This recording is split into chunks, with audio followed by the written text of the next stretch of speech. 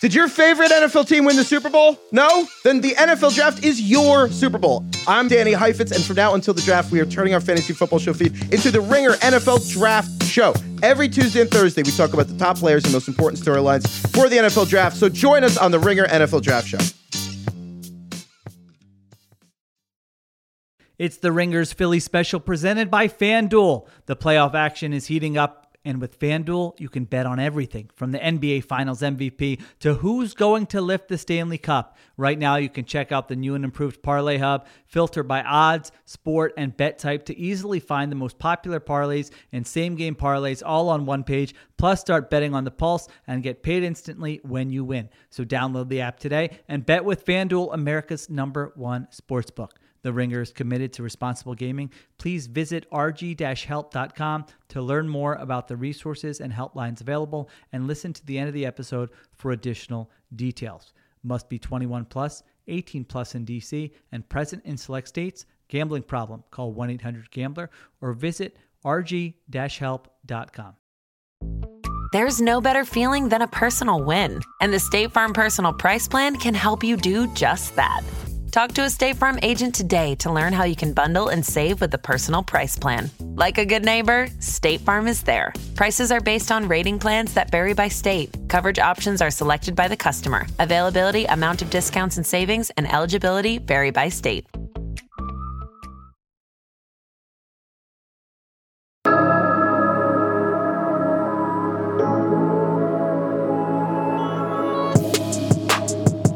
Hello and welcome to the Ringers Philly special. It's the Sixers pod. It's Chris Ryan, and I'm joined today by our producer, Cliff Augustine. Cliff, I'm in Los Angeles, you're in New York, but our hearts are in Philadelphia, man, and our hearts are smiling, if hearts can smile. Raheem couldn't make it today, unfortunately, but we're going to just knock out a couple of observations and takes from, honestly, you could not have drawn up a better game one victory for I Philly, agree. right, man? Especially setting a record, 21 threes. That's a franchise playoff record. I thought James Harden looked good. I thought Embiid looked great passing out the double team in certain moments. I thought the role players were great. Yeah, I mean, the coaching was executed well. Look, I will say this, though. Every time I see Mikal Bridges get a basket, it just infuriates me. We're going to talk about Bridges. I promise you, man. It's so hard to watch this dude be a 30-point-a-game scorer. He's but so good. He's so good. I know. So I mean, some good. of it is usage. Some of it is just like, obviously, this was just, it was lingering under the surface with him. And there's a world in which he's just like a role player in the NBA and he gets like 15 a game and is a good defender. And now he's going to be an all-star. And yeah. So, all right, let's talk about this game. 121-106, Sixers win. It was honestly, I think it went wire to wire, right? I don't think the Nets ever had the lead. They never had the lead. The largest lead the Sixers had was 25 points. The Nets never took a lead during the game at all. Yeah. And so let's just go through a couple of takes I had. Number one. Sixers are much better than the Nets.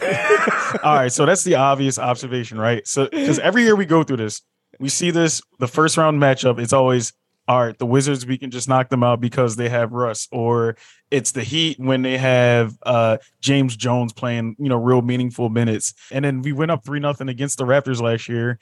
Actually, didn't they go up 3-0 over that Embiid turnaround 3-2? We gave away 2 games. In that Raptors and then they series, gave away that's 2 right. games, and then they extended the series, and it didn't have to be that long. And then Embiid got his face destroyed, and then that ruined what could have happened with the Heat and possibly an Eastern Conference Finals appearance. Right. That's one thing you always have to keep an eye on, though, man, is like making sure that we get through these first rounds without either any of our stars getting injured. Like that happened with Embiid got hurt in that Wizards series that year. Yep. Harden was grabbing his face at some points during this game. Embiid got clocked by Dorian Finney-Smith on that. And remember, Harden hasn't been healthy the past 2 postseasons, one in Brooklyn and one last year with us too. Because remember, he came over, he looked good, and then it ended up being like, hey, my hamstring is still not 100%. So both of them weren't. I mean, he took 2 shots in that game since against the Heat in the fourth quarter. So it's like we knew he wasn't healthy either. So now it appears everybody's healthy. They always say, no one's healthy at this time of the year, but at least no one has has to wear a face mask, or at least you don't have half of a Nobody's leg, on a minutes limit. No one's Right. limping up the floor. I think that the thing that I took from this game, my secondary take, which is obviously the Sixers just have a talent superiority over the Nets, and the Nets are like essentially in a mid rebuild while also the 6th seed. But the Sixers, did every single thing that a Sixers fan would be worried about going into the game, the Sixers corrected. So let's just go, I'll just knock these out, right? The bench scored, the Sixers protected the ball, they passed the ball, and they most importantly, what did we talk about the last pod we did? The rebounding. Yeah. They killed the Nets on the offensive glass. They got 21 second chance points compared to the Nets 3. And we had really nice games from our stars, but they didn't need to like save the game. They didn't need to play 41 minutes and score 45 points. Like it was an evenly distributed, like honestly, like the most no sweat victory I can remember in a long time. Right. And then the Nets committed 20 turnovers too, which tells you like they just don't have, when you watch Nets, right, they just don't have like a true point guard or somebody to really guide or, you know, initiate their offense, which really kills them because they actually have some really good wing players and some great wing depth. But there's no one that, you know, just sets the tone for the offense and just, you know, can call out a play or hey, get in this position. Hey, get in that position, go off a pick and roll and get to the net or dish and kick. Like, yeah, you can tell like they just don't have a floor general, and that's absolutely killing them. And on top of that, the Sixers only committed 14 turnovers in the entire game, which is amazing. And yeah, especially when you double your best player. Embiid, how many times back in pre-pandemic Embiid would have the double team and just travel, turnover, throw it out of bounds, throw it over someone's head. Now it's finally becoming like a hockey assist where it's not staying in his hands. It's getting over to Melton, Harden, Maxey, and then it's getting kicked to Tobias or PJ in the corner. Like now, like he knows how to play out of that double team. So when it comes to him, every single time that the Nets do it, he knows to kick it out, and we somehow do something good with it every time. Yeah, and you're right. It's happening, at least in this first game, it was happening earlier in the shot clock. I think he recognized early on that Jacques Vaughn was just going to throw doubles at him as soon as he got the ball. So it was going to be up to everybody else to kind of keep the Sixers ticking over. But it's that crucial second pass, right? Like you said, the hockey assist. If the ball goes back out to Harden's throwing skip passes to dudes across the floor. Harden can reorchestrate a play based on like, now that we've got this going on. Sometimes with that double, the guy doubling is PJ's guy, and that's going to be a little bit of it's not a pure double because you're not really like always going to be able to trust. But PJ, that's my next take. Yep. PJ Tucker started paying off his contract today. Literally. Remember, what did we say at the beginning of the contract? 5 offensive rebounds, 5 steals, 2 for 5 from 3. Isn't that what you expect from PJ Tucker? Every time. When you got guys like Embiid and Harden, who's obviously a very like low-key guy on the floor, and Embiid who can sometimes get in his feelings, Tucker is the competitive spirit of the team. Right. And I don't know that you can say there's a price point on that, but I don't think there's a statistic to put on what PJ Tucker does to keep those guys focused, to keep those guys energetic.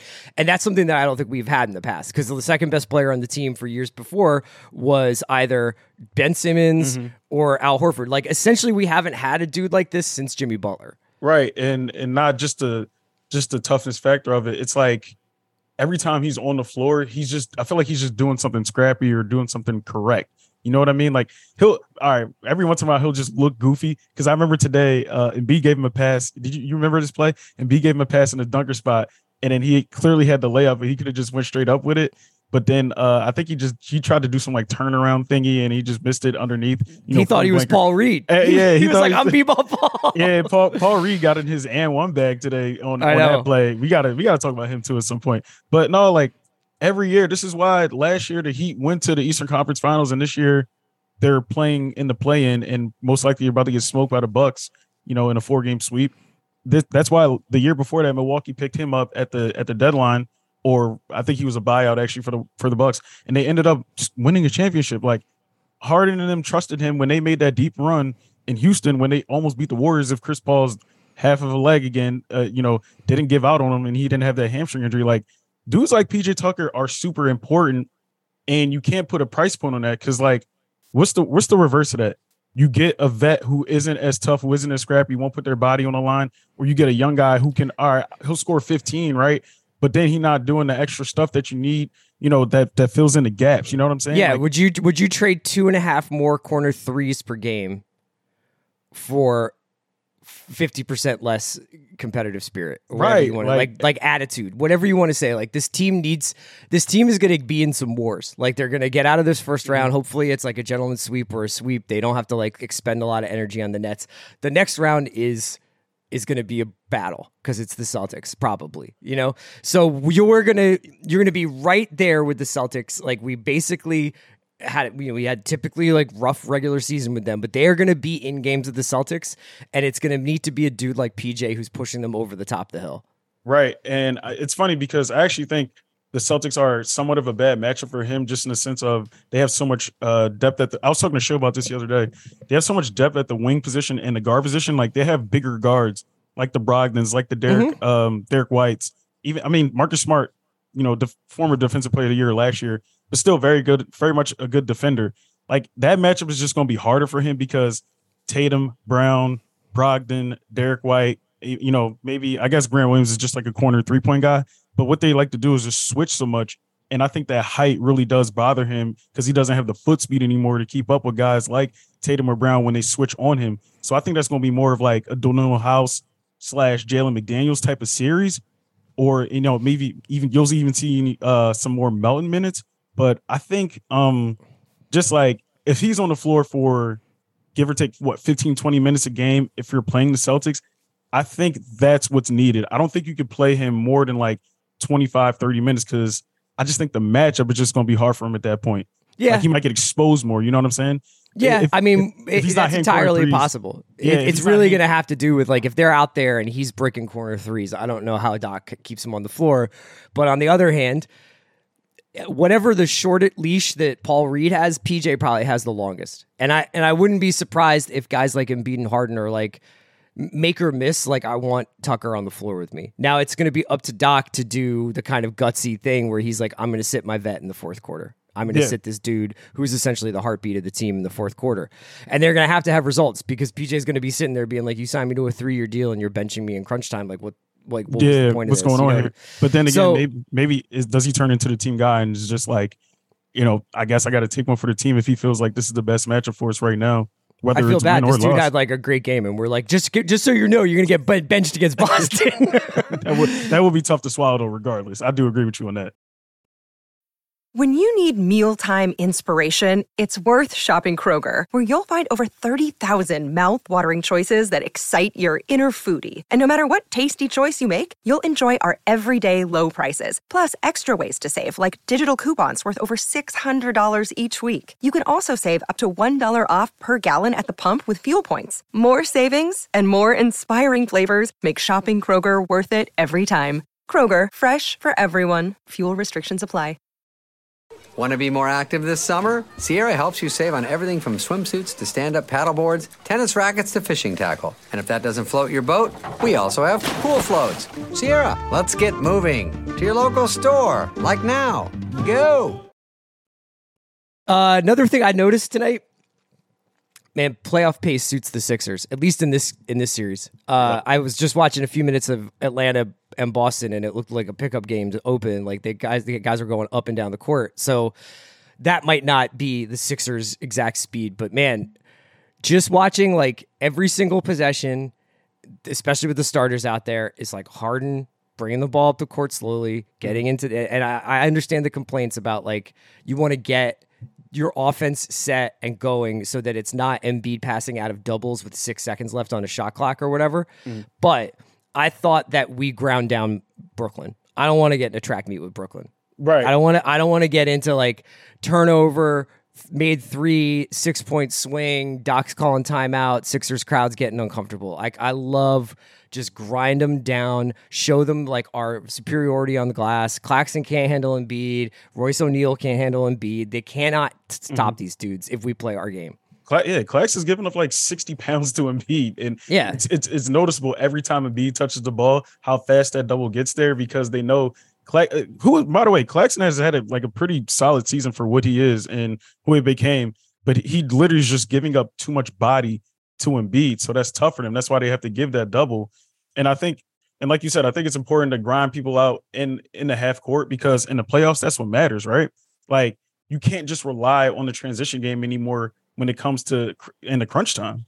Yeah. Like when you get into the crunch time, right? You're not going to say like, oh, we just going to get this steal and then let's go and let's get this dunk. Like it's no, other teams score, especially late in the playoffs. Like the teams that make it late in the playoffs are really good offensively. Yeah, and the biggest thing that we did today is we just didn't give up on possessions. So once, like, just because a shot went up, it wasn't like we were like, oh, well, let's like trot back and transition. It was like, nope, we're getting this. The crowd is here. Josh Harris is sitting courtside.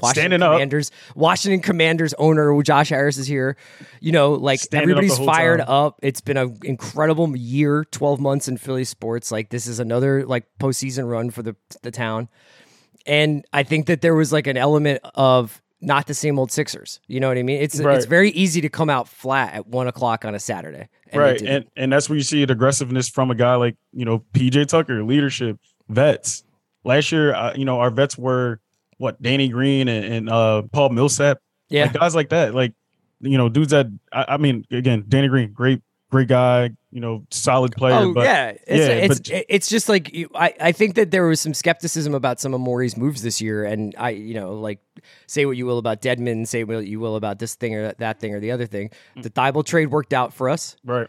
Melton's an incredible signing. Yep. And somehow through hell or high water, this next topic comes up. B-Ball Paul is the backup 5. Right. And credit Doc too for making that switch earlier in the season, because we saw how bad the play was with Montrezl. Like the Sixers would get a lead in the game, and this is watch, rinse, repeat. They'd be up by like 10 points, right? Montrezl Harrell comes in the game with, you know, Doc did the hockey lineup thing. Trez is at the 5. Next thing you know, that lead is evaporated within 2 minutes. And I'm glad Doc realized, because Trez is his guy. Trez won 6 Man a year with Doc in LA. So that's a good relationship. You know, that goes back a couple of years. And Trez is cool with James Harden too. They played on the Rockets together. And I just credit Doc for just finally being like, all right, look, let me get Paul Reed in here earlier. Unlike last season when Paul Reed started getting minutes, let's give or say 10 games out until the postseason, it just wasn't ready. Well, for that. And it was also the hook was fast. If he made one mistake, if the ball bounced off his hands, if he got too many, like he would get in foul trouble, like whatever young player stuff that would happen. And then today you could see just what a gear shift he is to have a big man who is energetic, athletic, and honestly can bring the crowd to his feet. We talk about what PJ brings by bringing like a competitive spirit. Like they're chanting B-Ball Paul at Wells Fargo, man. Like they're chanting B-Ball Paul while he's at the line. He's got 10 points in 11 minutes or 11 points in 10 minutes, whatever that burst was. He basically has the highlight of the game by going around the back in the paint and just juking like 4 Nets dudes so that he could get a layup. That's like an element of this team that we haven't had because we've just had these, you know, fossils out there backing up Embiid over the last couple of years. Right. And the thing, and like you said, he had the short hook. He was being super fidgety. That's why every time he'd get in the game, right, he would be in there for 5 minutes and somehow 3 fouls are already committed by him. You know, like now that's just like maturity. That's just growth. And that's him actually being able to stay in there and knowing that, all right, I'm not going to get pulled fast. Every time I'm going to get in this game, I'm going to get my 15 minutes, right? And I'm going to make the most of it, whether it's with Harden, whether it's with Tyrese Maxey, whether it's with McDaniels, Niang, I'm scrapping. I'm going for the boards each time. And when I see that ball, I'm putting it up because I know I'm probably more athletic than whoever is the backup big on the other team. So credit to Doc for finally letting Paul Reed take over the backup center role and not keep Montrezl in there because the defense was atrocious when Montrezl is in there. Paul Reed competes on the defensive end. We know that. Mm-hmm. So that's one thing that when we were talking about this with Shield earlier this week is Doc gets killed for a lot of things, but it's about damn time that, you know, he should get his credit for the Paul Reed handling. The pro Doc pod as soon as Raheem's off it, man. We're not even calling him Glenn. Yo, I mean, you're right. Look, like I think what happens, especially with Sixers fans who have been through so much over the last 10 years, pretty much, is that you start scrutinizing early season results and early season decisions as if they're postseason decisions. Mm-hmm. And I think what everybody was freaked out about was like, is Doc really going to go ride into the postseason with Montrezl Harrell or God forbid Dwayne Dedmon? No offense to him, but like it's just like clearly he's got no legs. He's got no legs. Yeah. Are we really going to go into a postseason when Montrezl has been part of some pretty dark Doc postseason losses? Yep. And Yeah, and just kind of like throw a caution to the wind, or does this mean Embiid's gonna have to play like 41 minutes a night? Which I'm sure there will be. I was about to say, yeah, at some in point, Boston against Boston, against Milwaukee, I wouldn't be surprised. But Right. tonight, perfect. What was it, 33 tonight? Yep. You know, like I was even wondering if he was gonna come back in the fourth quarter when we were really But starting then to. you know how basketball is, that like a 20-point lead is no runs. longer a lead. Like, and especially against the Nets, who are gonna shoot from deep. So I get it. Let's talk a little bit about the Nets, just for because like the Sixers had a really good game. Maxey double digits. Toby had a great game. Niang comes off the bench with 11. There's not a ton more to add to what we haven't said. So let's just put ourselves in the position of Nets fans, or at least of Nets watchers, right? I think going into the game, if you want to distill it down to its like basic, it was like Jacques Vaughn is going to decide whether or not to let Embiid score 50 and stop everybody else, or he's going to do everything he can to stop Embiid and make everybody else beat him. Tonight, he obviously chose to stop Embiid, quote unquote. I mean, Embiid still put up 26, but he chose to stop Embiid to some extent and let everybody else beat him. And Harden comes through with 23 and Tobias has 21. And you know, we just went through it. If you're Jacques Vaughn, game 2, do you run it back or do you try something different? Do you throw a different defensive strategy out there? I mean, you might have to do that box and one, that zone up. Or do you got to throw the kitchen sink at it, because at the end of the day, it's going to be the pick and roll.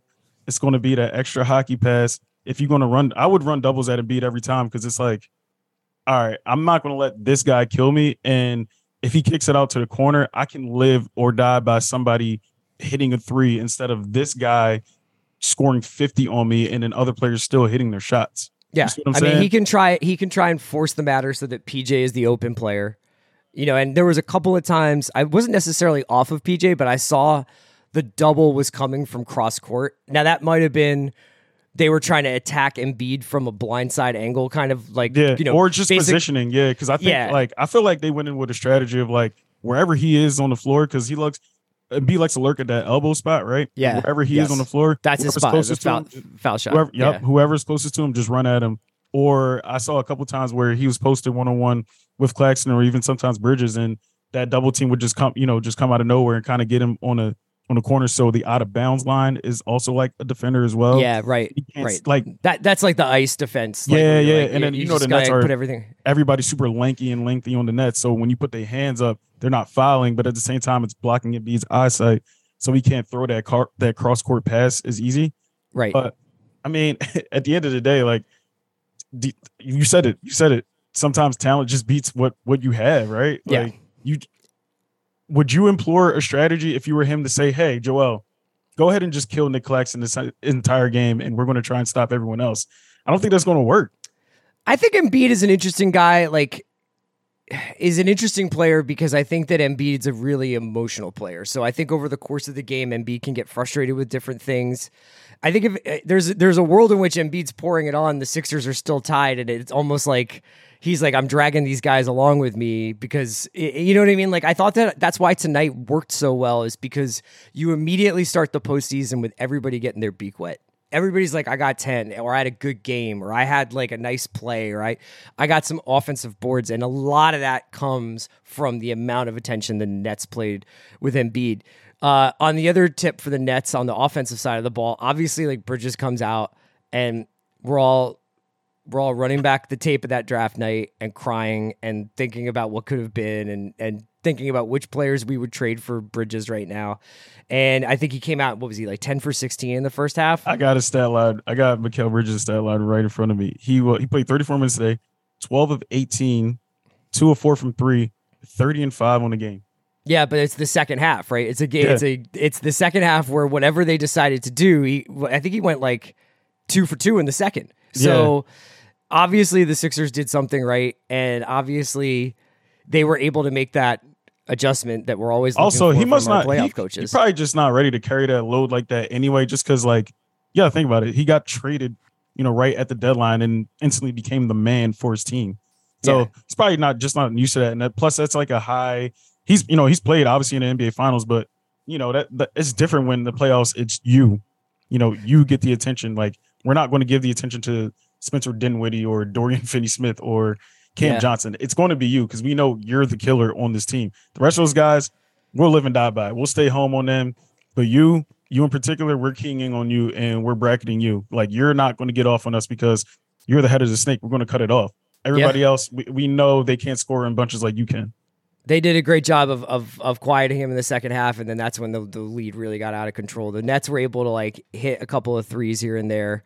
I saw Bill tweeting about like Seth Curry should get a lot more time in this series. I mean, I think we all love Seth Curry. We also like we know what defensive liability. I was about to say he's a turnstile because what's his matchup? It's probably Maxey. Maxey just they fly pick and roll. Steph Curry, come here. You know, they literally fly right past him every time. He is way too little for James Harden. He's way too slow for Tyrese Maxey. So what is his matchup? I'm going to get open. I'm launching a three every time I touch the ball. Is that what the benefit is? Yeah, I mean, I think he's like a better playmaker, probably, maybe even than Dinwiddie. You know what I mean? So you have like he provides a little bit of that point guard thing that you were asking for, but. You know, I think Seth is like somebody who makes a good team really good. I don't know if he can make an average team good, you know? At the end of the day, like he's going to get his threes off no matter what. But you lose a lot too as well because and I saw Paul George talk about this earlier in the week on his podcast, I think it's called like Podcast P or something like that. He was like, the best teams that win championships normally have great two-way players. And you saw that from his brother in the finals that even Steph, you know, stepped it up on the defensive end. He wasn't necessarily a liability on defense in the finals last year, which made the Warriors impossible to beat. So and my thing with him is, and we've seen this when he was on the Sixers, we've seen it during his tenure versus the Nets, he just does not have the foot speed to keep up with these fast guards. And Harden, who's not even particularly fast anymore, like, Chris, I mean, I know obviously you're watching intently, but I'm watching on Harden's drives specifically. He was getting his shot sent every single time. What worked for him was shooting threes. Yeah, so, it was catch and shoots. It was shooting above the break. It was getting that kick out. I did not think he was like a very effective rim. Like he was not effective in the rim, and there was something obscene. Like there's some number where it was like the Sixers had like this terrible paint scoring number, but were still like outscoring the Nets by what they were scoring. I mean, like this was a perimeter masterclass from Harden and Maxey and Harris, and a lot of that is from Embiid kicking it back out of the doubles. If I remember correctly, the Sixers had 38 points in the paint, the Nets had 40. Yeah. So, I mean, the Sixers didn't necessarily, again, when you hit 21 threes, that's what's going to happen, right? It's home rims. It's like everything was kind of flowing for them, but we have been through several, like, oh man, we came out with like laid an egg today. And we could very well do it in game 2 because there's like a little bit of a trap there. These series feel longer than they actually are. And I think that they are really, it's like, you know, intellectually, and not to dismiss the Nets entirely, but you kind of know intellectually that you're going to win. It's like, how long is it going to take and how much bad stuff can happen while it takes that long? You know, like who twists an ankle, who gets his cheekbone broken, who's aggravates something. The disaster waiting to happen is what you're anticipating. That's what you're trying to avoid. You're trying to go up against Boston with your best guys. Now, speaking of this, I wanted to ask you. You're not going to give the Hawks no chance. Like you just you erase the Hawks immediately. Come on. You know what? Part of it is also just like I want to test this team against Boston. Mm-hmm. I want the Boston matchup. You know what I mean? Like it's cool. Like if the Hawks somehow upset the Celtics and the Celtics self-destruct. How about this, Chris? How about this? Would you want revenge on the Hawks for what they did to the process in 2021, or would you want to beat our hated arch rivals, probably for our lifetime, the Boston Celtics? I want to beat Boston. It's gonna feel worse watching that series. Like that will be like I will not sleep during that series. Right. But I want to beat Boston. I do too. I want to take out the bullies. You know what I mean? Like I want to. Boston and Milwaukee. I think the whole Philly wants to do that.